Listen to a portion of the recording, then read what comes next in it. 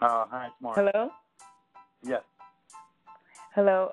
Yes, this is Sylvia from the Daily. Is this author Mark Anthony Rossi? yes, this is.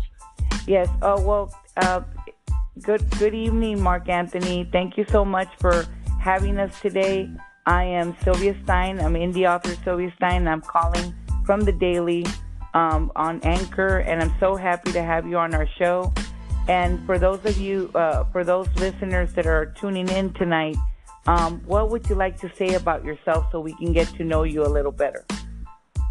Okay. Oh well, I'm originally from New Jersey, Mm-hmm. Italian descent. Mm-hmm. I spent a number of years in the Air Force. So I was able to travel around the world a lot. Oh, I worked in interesting. government for quite some time, and Mm-hmm. now in sort of semi-retirement, I work for the phone company, and I've been writing for the last 30 years. So I've had 15 titles out, and Wow. the most recent book, Waking the Lion, is all about writing. It's all about all the various essays and articles I've written over the last 30 years about writing in Mm-hmm. poetry, fiction, and in playwriting. So I wanted to talk about that, and of course I'm very excited about the online journal I was able to put together with some friends called Aerial Chart that came out about 6 months ago. It's been a dream for some time now, and it's great to be able to do that. It's going so well, so we're very, very happy. Oh, well, thank you. My goodness, just on the intro itself, you have quite a repertoire of things that you've done, sir. I have to say, first of course, the military. You told us you're of Italian descent from New Jersey, and you were in the military, and then you're also a established poet, writer, author, and I think you mentioned you had 15 titles out, right? That you've Yes. written. Okay. And from that, right now you're focusing on a book called Waking Up the Lion, which focuses on writing. And basically, it talks about the works that I think you said something about the works that you've written to help other writers. Is that correct? Yeah, a lot of in that book is about various forms of writing, poetry and Mm-hmm. short fiction and even drama. So it'll explain a lot of things I've done in the past, and also things that maybe writers can use to improve on, or give them some sense of the long haul, because that's one of the Yes. problems with writing, especially with some of the younger people that you might meet on Facebook, is they don't get a sense that this could take your lifetime. This is not something that happens tomorrow. And if they're looking for something fast, this is probably not the field for them, because writing is about not only the present but the future. It's not something that's going Yes. to succeed this tomorrow, and Yes. it's a real problem. So it's good to have a book that explains literally a lifetime of doing that, and I still expect to have another lifetime afterwards of doing it. Yeah, exactly, exactly, and that's very important, and this is why it's so exciting. Of course, I love speaking to authors, especially for you taking the time today out of your day to be on the daily here on this show on Anchor. One of the main focuses of this show is to, talk about writing and helping other authors and writers, which you clearly mentioned right from the get go on for this book. Now, as far as the types of things, because you cover poetry and fiction and short, different types of things. What is one take that you want to give, especially from this book? Like, what was the idea behind it? Like when you first started thinking about putting it together, what was your main motivation there? Well, for about a year, I had the privilege of having a column about Hmm. writing in a Okay. British publication, and that was going really wonderful. I got some really wonderful feedback because I was Hmm. writing specifically about writing, Uh-huh. and I've done that for years. But I was able to now do it, as a monthly column. And I had noticed, wow, I have all these pieces that have been written over the years. Why Hmm. not put them together in a project? And when that editor decided to go on to a more musical career, God bless him, Hmm. he's doing great over there in England. Hmm. He closed Wow. that, and we talked about, hey, why don't I put this together with everything I've done over the years, and Hmm. make it available to people in an inexpensive manner, but in an entire book about all these different forms of writing. So I've been thinking about it for years, and it's finally got me the push to do it. Wow, and I love the title. Is there a specific reason why where you came up with the title? If you don't mind sharing that with us, because it really like gives you a like wanting to get it, like get a copy of it, and and buying it. Like, what was your like? Was there like you just woke up and thought of the title? Was there what can you share about that? Sure, and I appreciate the question. Mm-hmm. I hear from writers all the time. Mm-hmm. And they tell me about fear and being ridiculed by their family, or having to do it in secret, like it's a secret life or something. Yeah. But it never sounds to me like they're being brave, or they're stepping out there.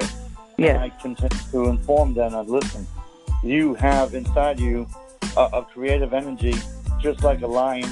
Why not go out there and use that to be able to be not only successful in what you're doing, but able to tap into your own individual voice, because in the end, your writer can't be anybody but that person. If they try to be somebody else, it's why a lot of writers fail.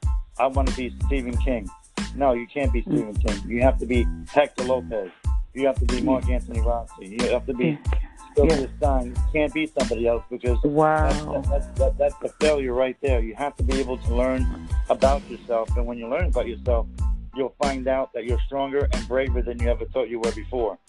Oh my goodness, that's just so wow. That all that you just said right now just gave me chills, because it's something so powerful that you just shared with us today on that just how you came up with your book and the inspiration behind that title, and it's great advice, because it is true. Writing is hard. I've had other authors and writer. I had another author, Jeff Brown, a couple of months ago, come and share about how hard it is sometimes to put yourself out there in writing, and there is fear, but you have to be willing to fight through it. Like you said, you've got to get yourself to believing yourself. Yes, we admire other writers, but we have to be, like you said, Hector Lopez. The Hector Lopez's, the Sylvia Steins, or the Mark Anthony Rossi's, and all these other writers. We have to be ourselves, and we have to be willing to step out of that fear. So that's just amazing, what you just said right now.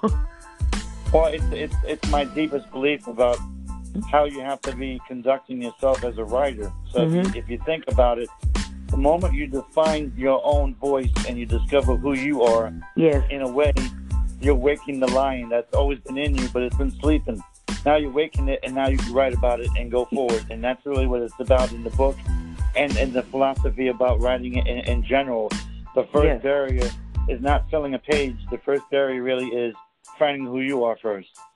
Yeah. Oh, wow. Yes. It's and that's just something so important. Finding yourself first, and then you can begin on the journey of what it is to be writing, or the journey of a writer. Correct? Yeah. Exactly. We get too many of these folks that want to be writers, and they've taken that Stephen King philosophy approach about, well, I have to do 1,500 words a day, and at the end of the week, let me see what I got. And they continually to forget or overlook the fact that doesn't mean anything in the end if you don't know who you are, if you don't know the direction you want to go to, if you haven't found your voice, you got 10,000 words that don't mean anything. Exactly. That's another great point you just said. You have to be your own person, working your own skill in your own, and set your own goals. Like I did touch up on that on this writer's book I do about scheduling your writing. You schedule what you believe you can do. You can't try to copy somebody else's schedule. You have to be your own. Correct? Yeah, you do, because that's another issue is, well, folks will figure out, well, if I can fit this into some formula that works for somebody else, maybe that will work for me, where it's really still about how can you find what you're about, what your life's about, what you might want to write that you feel strongly or passionate about. Because if you don't do that, everything you're doing afterwards is hollow, and it won't ring true. it's not really going to work very well, and then you're going to be frustrated about, well, there's something wrong with writing. And I always tell the person, there's nothing wrong with writing. There's something wrong with your approach. Once you fix your approach, you're going to fix your writing. Yes, once you fix your approach, you're going to fix your writing. That is correct. That's something, because it's so real what you're saying.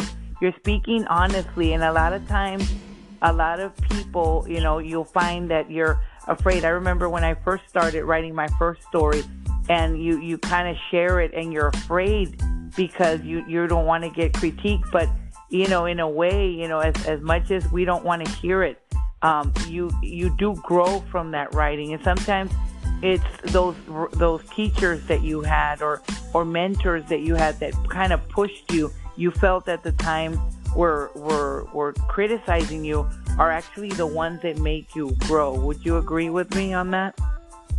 I would. And that's a good source of early inspiration of anyone who might have been positive in your direction about who you are as a person, or maybe even who you are as a beginning writer.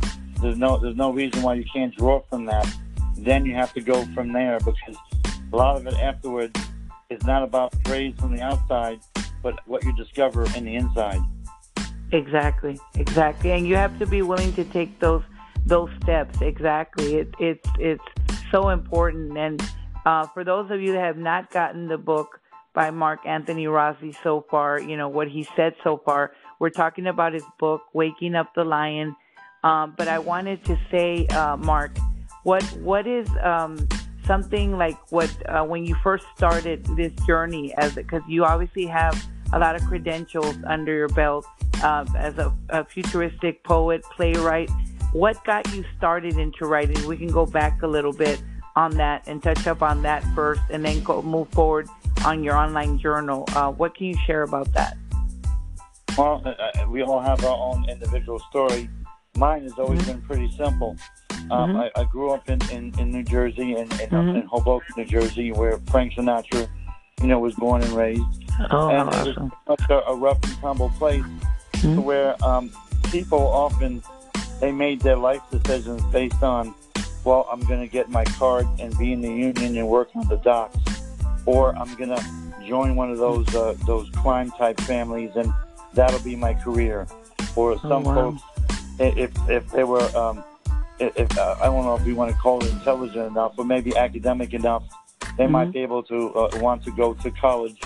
And then other folks, like myself, I decided to go to college while I was still in the military. So I wanted to go into the military, and that's what I did. I aimed to go into the Air Force, because I didn't want to stay around there for the rest of my life. As much as I love being in that community, in the end, you can't really go anywhere until you see the world.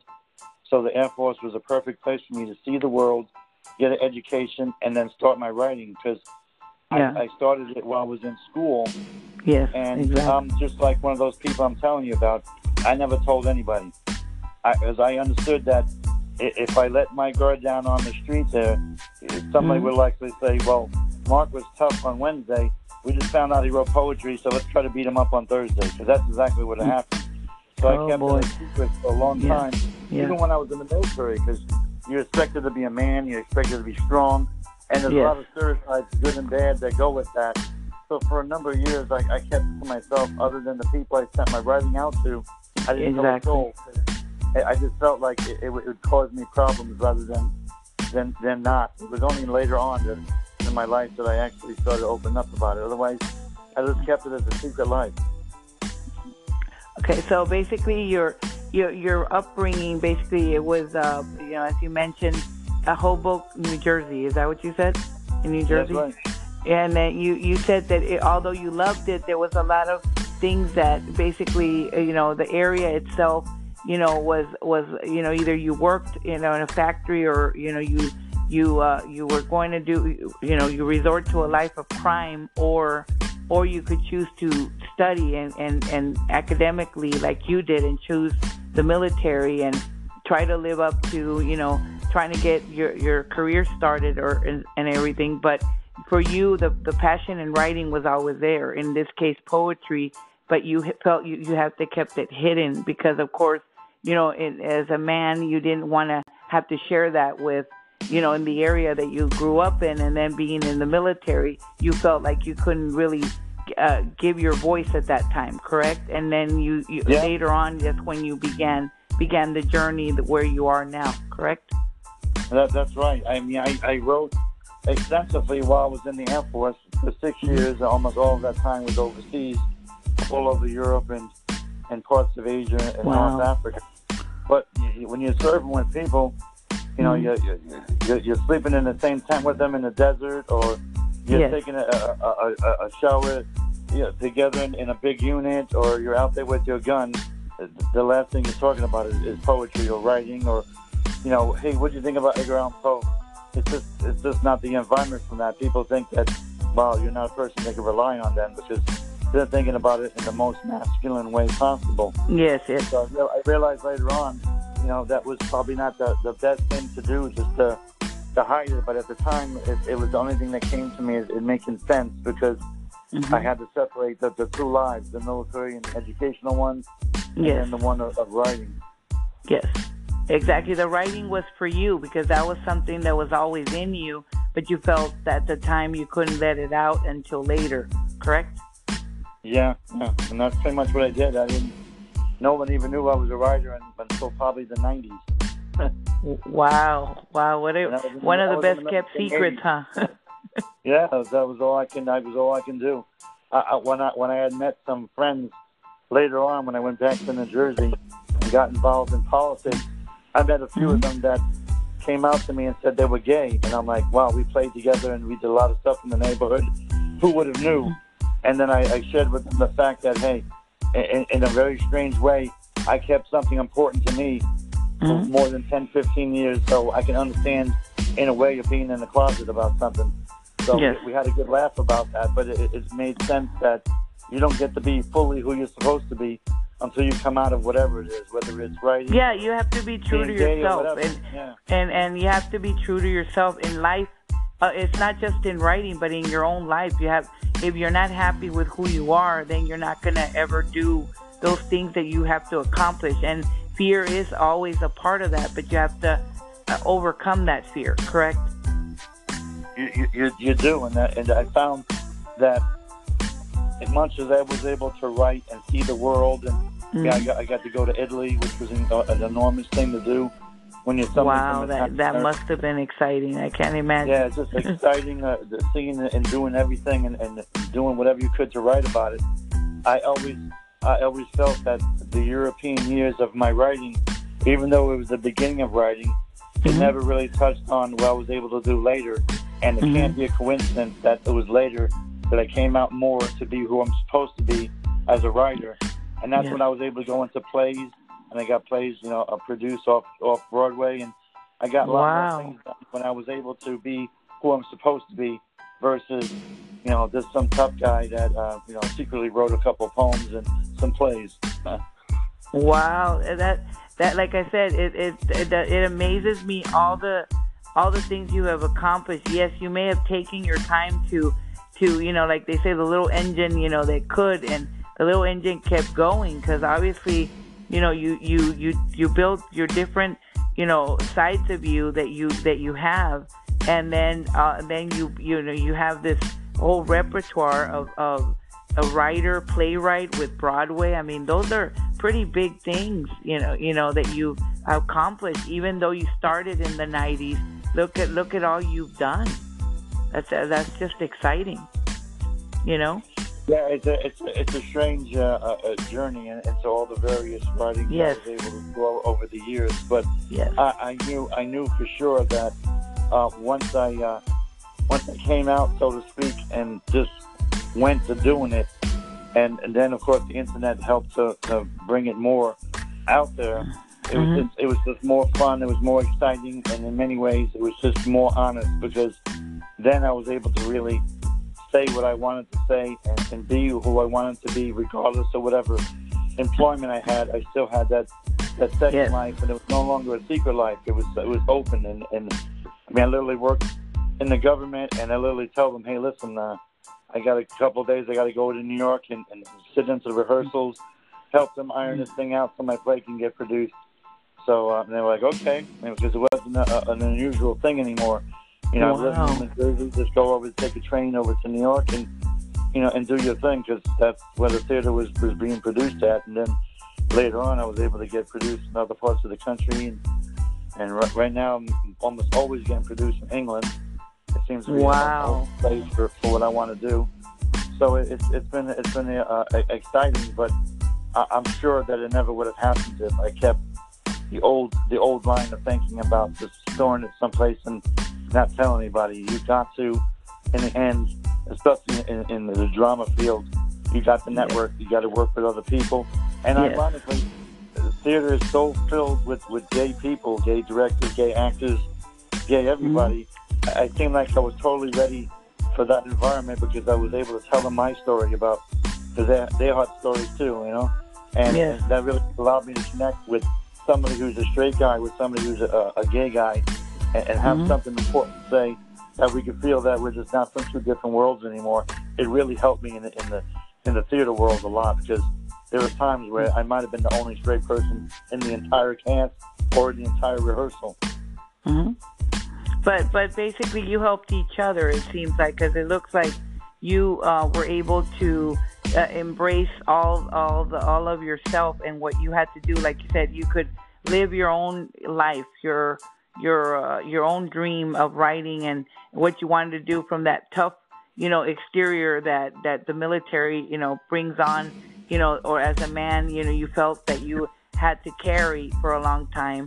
And thank you for your service, because like I said, my own husband has served in the military, so thank you for your service and all of that. But you're also able to be a gentleman that likes to write poetry, focus on Broadway and plays, and embrace all the differences that the community that you were in helps you do. So, all in all, I think that you've created your family, your community, but you're able to open up and connect and not feel like you had to be embarrassed. So, Yeah, that's really the big start of all of this, and I'm just hoping when people listen to this, they might be going through that themselves. They could be starting off younger, or I've met a lot of writers that they didn't even start writing until their 40s and 50s when they retired. I was fortunate to do it very early, where I meet people now that just starting, but they're still in that same bracket of, what do I do? How do I talk to someone about this? What kind of routines do I have? What can I evaluate in my own life? Because they've worked all their life before they started writing, where I kind of did it while I was working and traveling and all of that. So it's a different experience, but in the end, you start the same way. How do I discover myself and then go from there? Yeah, embrace basically what makes us all special is that we all have differences, whether we're gay or straight, or we're afraid to be, to let out our writing. Different, we all come together, and we should all just respect our differences and embrace it, and not be afraid and be pulled down by it. In this case, writing, by anything. New writers or people that are starting out, just embrace everything that makes you and keep going. Correct? That is correct. And hopefully that's the ultimate message to all of this, is that writing is really about yourself, regardless of what style you've taken or what personal process you're using to get your writing started. If you're not confronting yourself, you're not going to be able to confront writing or even the world. And this is really interesting, because one of the things that the other author, A.J. Brown, talks about is where sometimes readers want to know who you are. Now, they know what you've written, but they want to get to know you. And what you're sharing now, the knowledge of everything you're sharing right now, Mark, is very important in this book, because you're telling us we need to appreciate ourselves first. Like you talk about your own experiences with hiding, about writing poetry, being afraid to share that for the longest time. And it also, helps your inner self for everyone around listening, men, women, anyone that's struggling with their own identity of what they want to do and what they want to be. This book also helps with that because that's what you're asking in the beginning of the book, correct? About Yes. who your voice is and who you are, correct? Exactly. You have to start that way. And then from there, you can try to do something that might possibly be wonderful or unique or in-depth or something that hasn't been done before. That's always the goal, but you don't know when you're going to get there. All you know for sure is that until you release your own imprisonment, you can't be free. Yeah, exactly. So this is, like I said, this is a lot of stuff that you shared so far about your book. So this and this can be applied in different forms, and like I said, if you haven't gotten Mark's book, Mark Anthony Rossi, where is your book available, Mark? I know you have it on Pronoun, and you also have it available through many booksellers, correct? Yeah, it's all the major electronic book formats like Barnes and Noble and Kindle and Kobo and Apple Books and Google actually has their own now. Google Play actually sells electronic books as well. So I'm surprised how well we were able to sell on that too. The whole book is a surprise. And all your books are available through Pronoun. Like if people want to read more about you in your books, they're all available of everything you've written. Can you goes through everything. Can you kind of tell us about is it all poetry that you have available for those that want to read more about your books? Is it what can you tell us about the different books you've written? You don't have to tell us in detail, but what is it that you've written about your books that you want to share with everyone? Well, there is a few books that are and have poetry in them.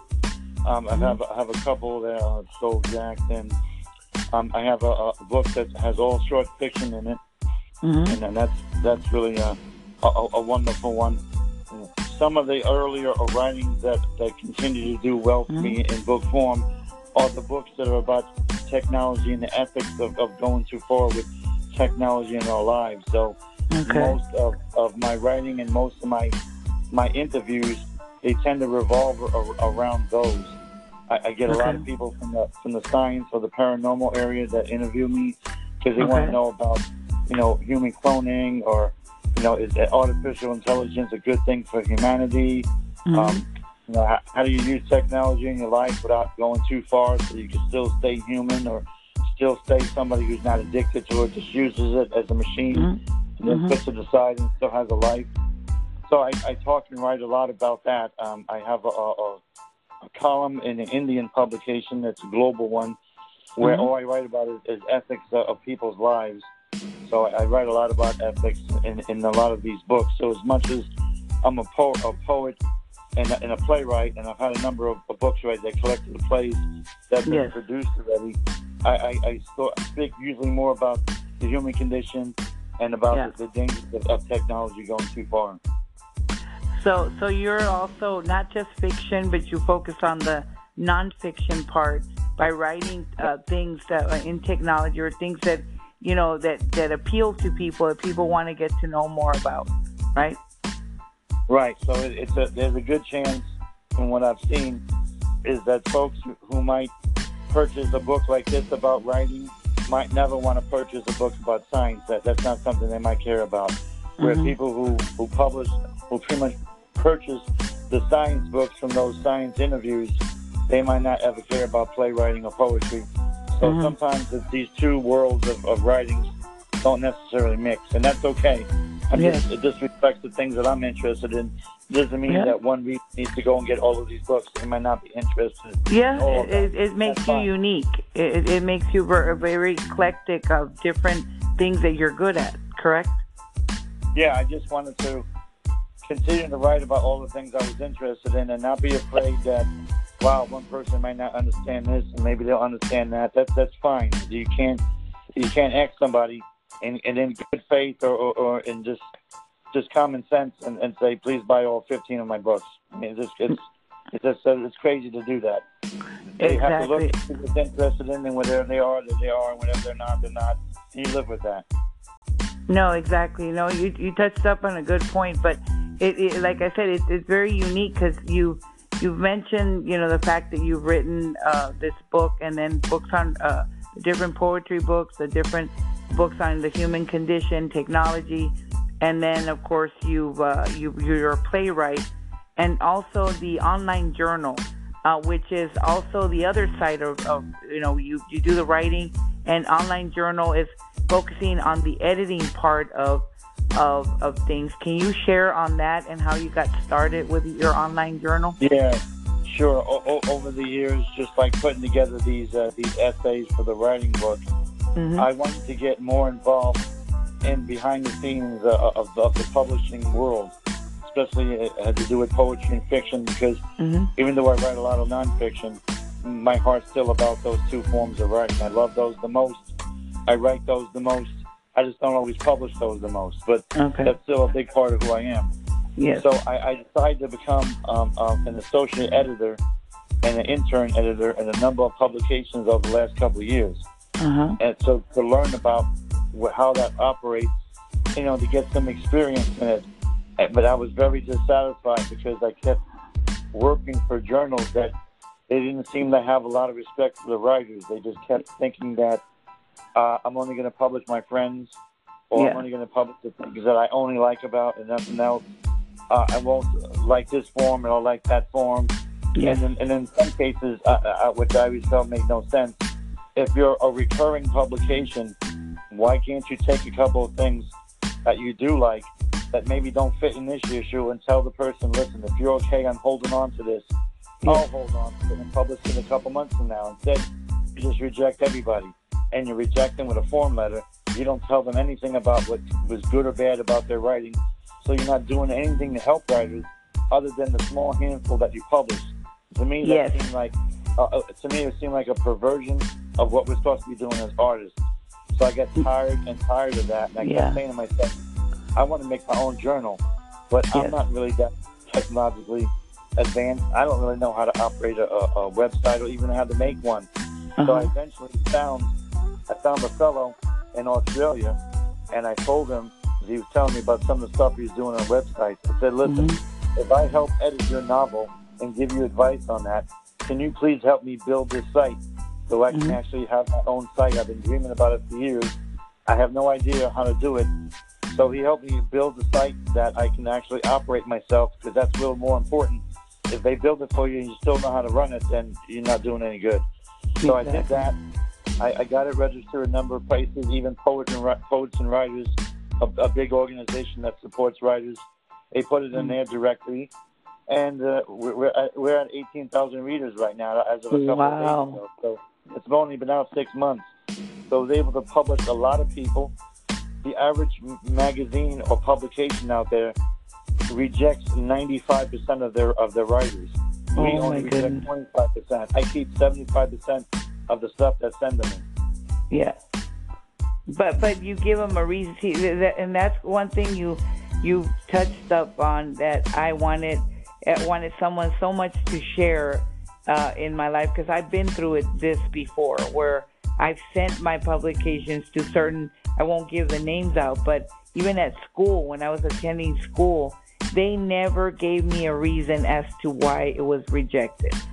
I don't mind the rejection, because that's what makes you strong, but they don't give you critique enough to know why you got rejected. Does that make sense? It does, and I felt that the whole practice was not only dehumanizing, it's actually nonsense. I don't believe this nonsense about, well, I don't have any time to individual. Of course you have time. If you're doing this, you have time. So make some more time then. If you really care, then do so. I handle the poetry on my magazine. I have a lovely young lady over in Georgia that she handles the fiction. And I told her the same thing I tell myself. Whether you accept or whether you reject somebody, you're going to email them and tell them why. Period. There's no form letter. We don't believe in that. Every single person that we work with gets an individual, personalized response. And I tell people all the time, hey, I love this poem, but I hate the title. I'm not going to publish it unless you reconsider that.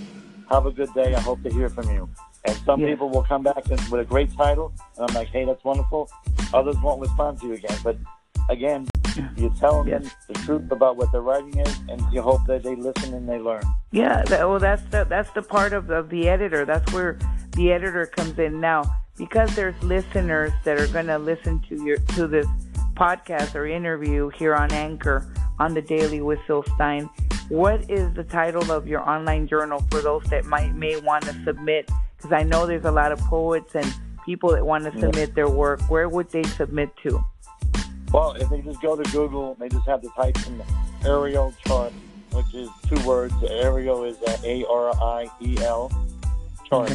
You know, it's on Blogspot, so we converted it from a blog platform into an actual literary website. So it's been a real blessing. It's very easy to find, and you know the guidelines are on there. They're very simple. We don't have themes. We will accept poems and fiction as long as they're not really too long, and as long as they are, you know, they're not hateful or filled with some political stuff. Just writing about art or about your life. And I said 7 out of 10 with some censors we accept. What I'll do, if I can't fit it in, because we're a monthly, so if I can't fit it in October, I'll tell somebody, hey, I like this a lot. I'd like to do in November with it. Can I publish it then? If you're willing to hold on to it and not send it anywhere else, we'd love to have it. Yes. Okay, so they basically they just need to type up arrow chart, and you said it's spelled. Yeah. It's AREL. Is that what you said? No, ARIEL. ARIEL, and then chart, CHART, correct? That's right.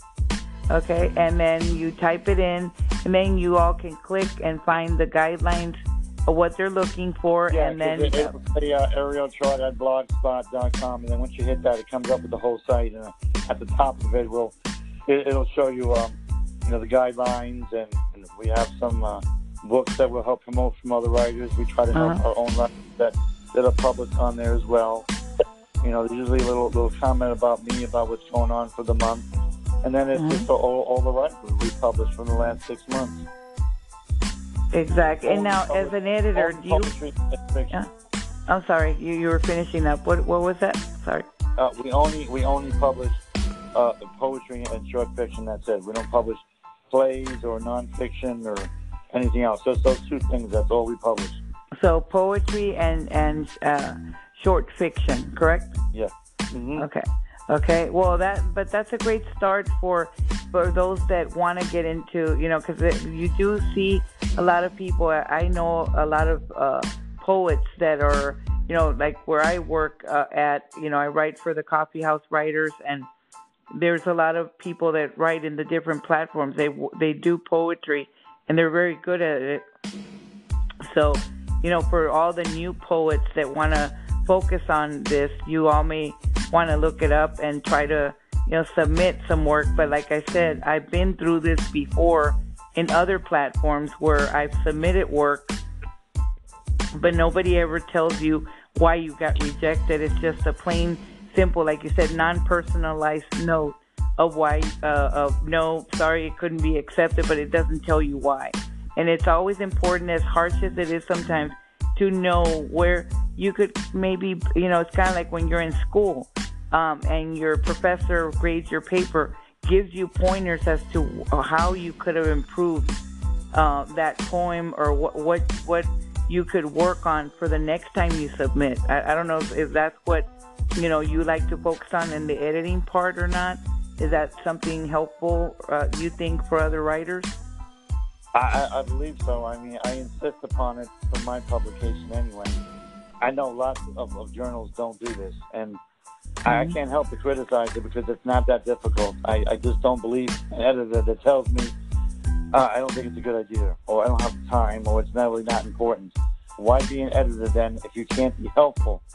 Because you can be helpful even if you say something bad. I've had to say some bad things sometimes about writing I get in. I mean, it's not in a cruel fashion, but I'm like, listen, this line isn't working.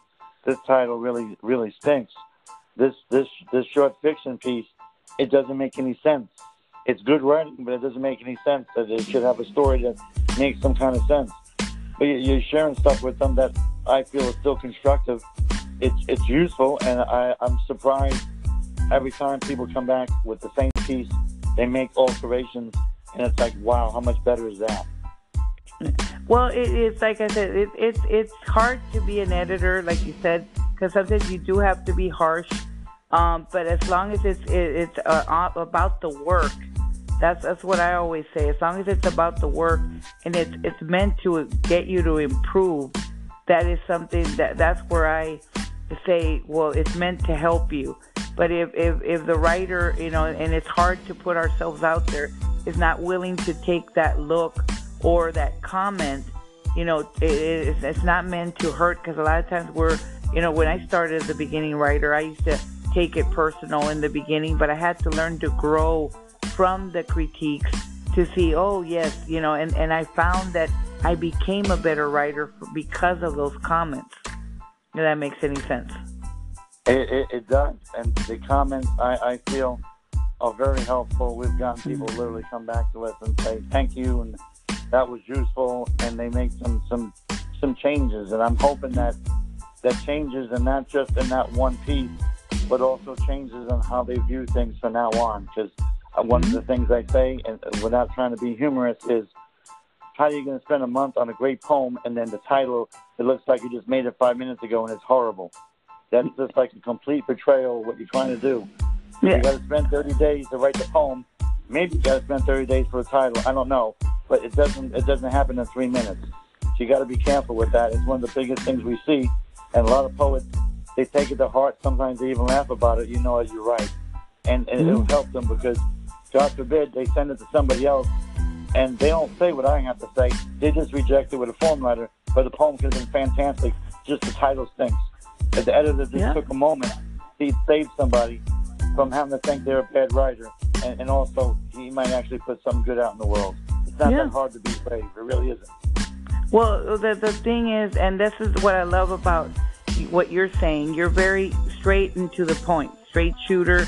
You say what you think, and a lot of people, sometimes they pull away from that, but at the same time, what you're trying to do, and the way it sounds to me, because you've been so successful with what you've done, is you motivate that writer or that person, because you've been through your own experiences from what you took, from the time that you took to hide your own writing, and then you grew from that, and after that, it seems like it made you stronger. Like you said, like your book says, waking up the lion. You took the, like the saying says, you took the bull by the horns and you rattled it. Like you really shook that, and you did it. You've come this way forward, and you just want to push others to do the same. Correct? I do, and that's true. The funny part about the book is, in many ways, it was about me waking up just as much as them waking up. So they should be able to feel that it's just not some guy like lecturing them about 30 years of writing, as much as it's about, I was there before, this is what I did, this is what I've done now. So you can see that it makes sense and it works, and if that's what you want to do, it'll work too.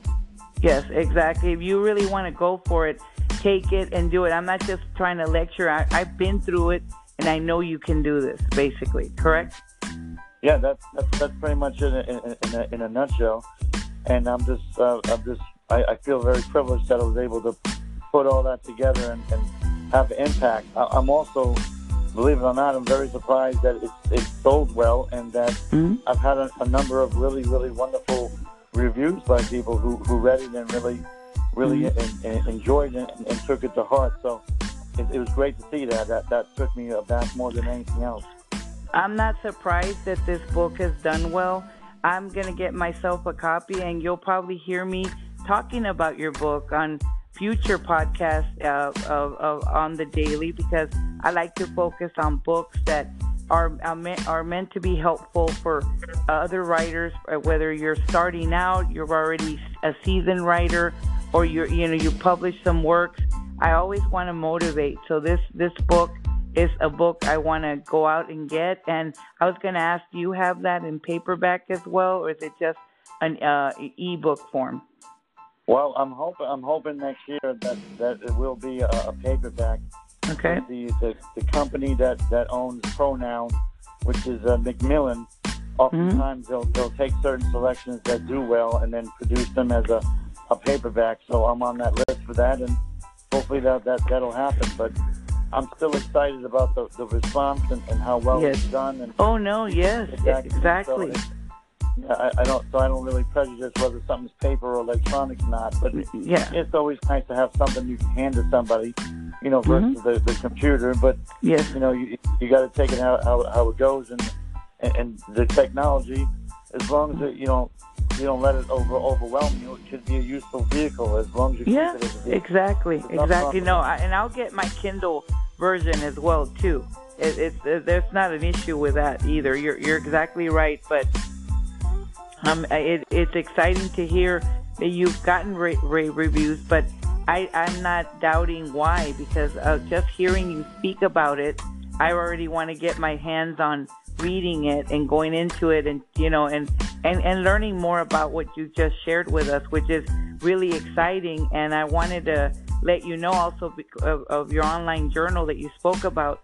I hope to, because I'm gathering a group of editors into a show in November, hopefully, and I'm going to ask random questions of each one, and I want to put that show together, and hopefully, have you come back on to kind of ask you some random questions that you run into with editing, and hopefully you'll be able to share that insight as well as what you shared with your online journal. So I hope you'll take the time to do that as well.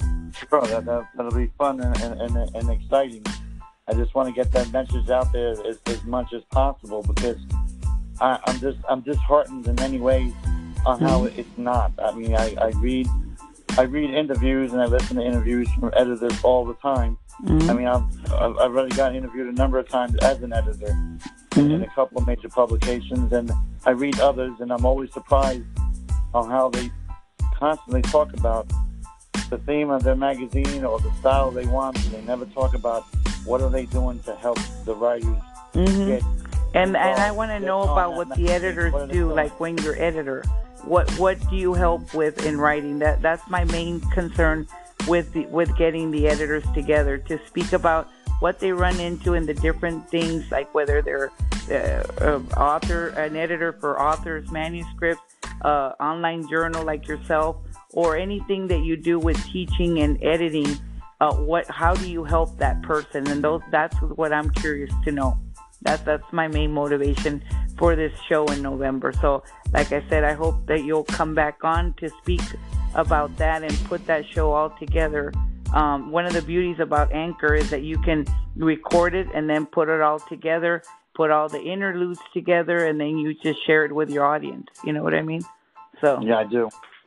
So that's exciting for like you said, technology and what you can accomplish with it. So you can, as long as you're, I think, smart and don't let it overwhelm you. Exactly. Yep. Exactly. And you've been very patient. Yeah, you've been very patient with me. And I apologize if I cut you out, because sometimes the phone cuts me off, and I'm not used to doing it in this form. So I have to get used to it, and my voice is very loud, so I do apologize. It gets a little overwhelming sometimes. My voice does. Well, another thing I am very excited about on the journal is that we have a very large international audience. So good. All over the world. Wow. Built into my site, I have statistics, so it allows me to it tells me exactly what country someone came in, exactly what poem or fiction they're reading, what site they're using to get. That is very exciting. That's yeah, it really is. It is, and like that must make you feel really great about this online journal that you just started 6 months ago. And you said you had how many subscribers already? You have 18,000. Wow, in 6 months. That's quite an accomplishment. Wow, that's exciting. Well, one of the reasons why is because we're just sticking to art. We're not doing anything else but the poetry and the fiction in its art form. There's no politics involved. And a perfect example was I met this fellow online. His name is, he's a professor in Puerto Rico. His name is Nito La Torre Lagares. and he said, "I'm going to write some poems about what's going on with the disaster here in Puerto Rico." Mm-hmm. So he sent me 3 poems, as they're called, the urgent poems for humanitarian crisis. And for the first time, instead of doing something individualistic, I put all poems together under that title. And I said, wow, this is some great work, because he touched upon this disaster, and he touched upon the human condition and the strength of the Puerto Rican people. Yeah, and by doing that, he became, on my site this month, the most read of anything ever written on the 6 months. It's amazing the amount of people that have read what he's done. He was excited to hear about it. I was excited, because one of the first things I told him was, listen, don't take this the wrong way, but when it concerns Puerto Rico, all I'm hearing about is the weather or politics. I'd love to see something written that's just about the people and what's going on there, and that's what he did. Yeah. That's what writing is so great about, and he did something that went beyond art into something that's beautiful, and I'm just real proud of he that. made it about the beauty of it, and not the constant negativity that you hear, because that's the one thing I try to keep. And I'm not putting anyone down that does what they do, but my show is just about putting the art out there, and that I always try to keep the politics out, because there's enough politics out there for everyone. So that's one key thing that you touched upon that I really do agree with. I definitely most agree, and I can't wait to look at the poetry on your online journal so I can find out more about these wonderful writers as well. Oh yeah, he did an incredible job, and I'm telling you that if he were to listen to someone criticize him about, well, you didn't mention this or you didn't do that, it would be ridiculous, because what he did reached people more than anything else he could have done otherwise. Because it focused on what the pain of what they endured, however, but there's that uprising about what the team of the people working together. It's kind of like I hear the stories of Mexico, when Mexico had that earthquake, and you see the story about how the communities rallying up together to help the people in the earthquake. Those are the uplifting stories you want to hear. They're heartbreaking, but they're also great. Like in Texas, when that hurricane occurred, Harvey, and then you see how people strength pulled them together to help each other. Those are the stories that you want to hear.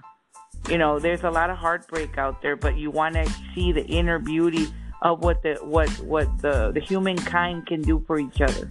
Does that make sense? I wish there could be more out there. So in many ways, you know, sometimes poetry can be like the CNN of the soul, because you're not going to hear it on the TV. You're not going to hear the stories of when Iran has an earthquake and they hate Israel, but then they'll accept the Israeli investigators with the dogs because they can sniff out people and help them rescue them out of the rubble.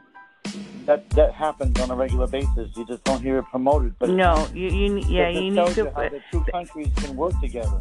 Yes, you need to focus on positive things, and I'm glad your online journal is doing that for all the readers and writers and all the communities that are listening. I'm really glad that you brought this. You shared this with us today, Mark, because, like I said, you are full of a lot of repertoire. You have so many caps that you wear. But one of the biggest things that I took from this interview is that you're very honest.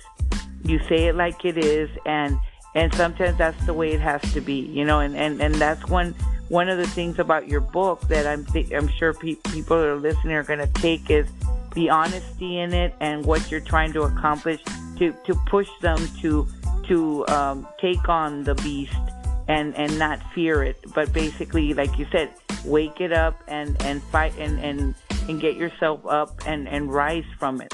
Correct? Oh yes, that's the way to go. It really is.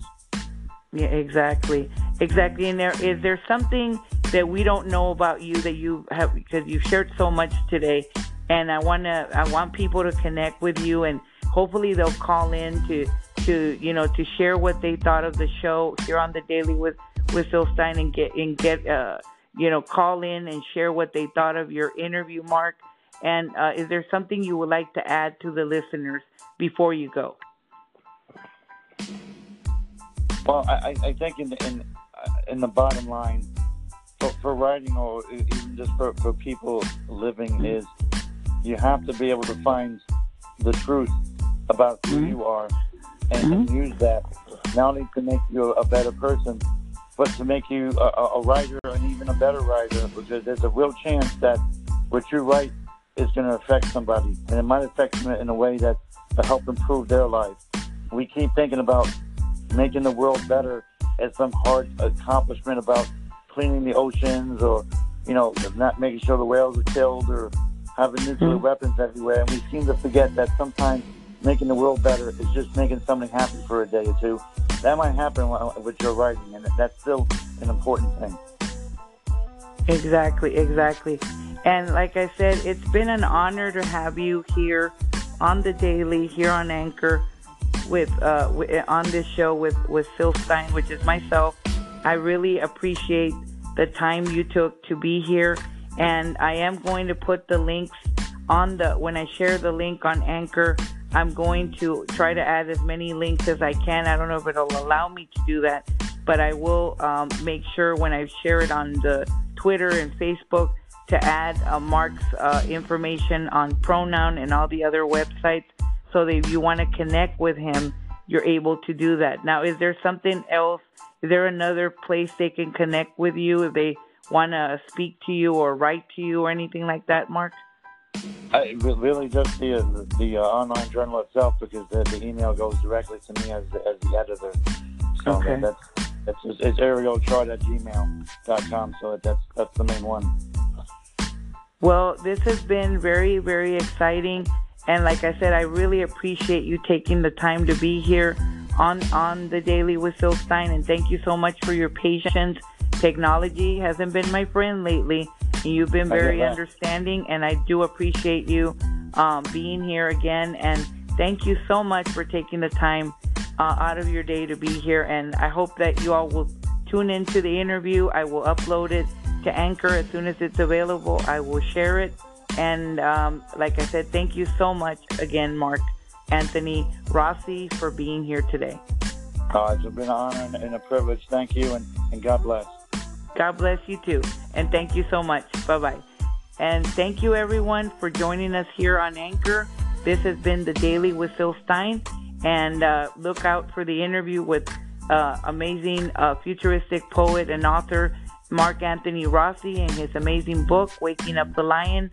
I hope you will check it out, and his other books, and of course his online journal. Be sure to check all that out. And this is Phil Stein from the Daily here on Anchor saying farewell. We'll see you later. Bye-bye.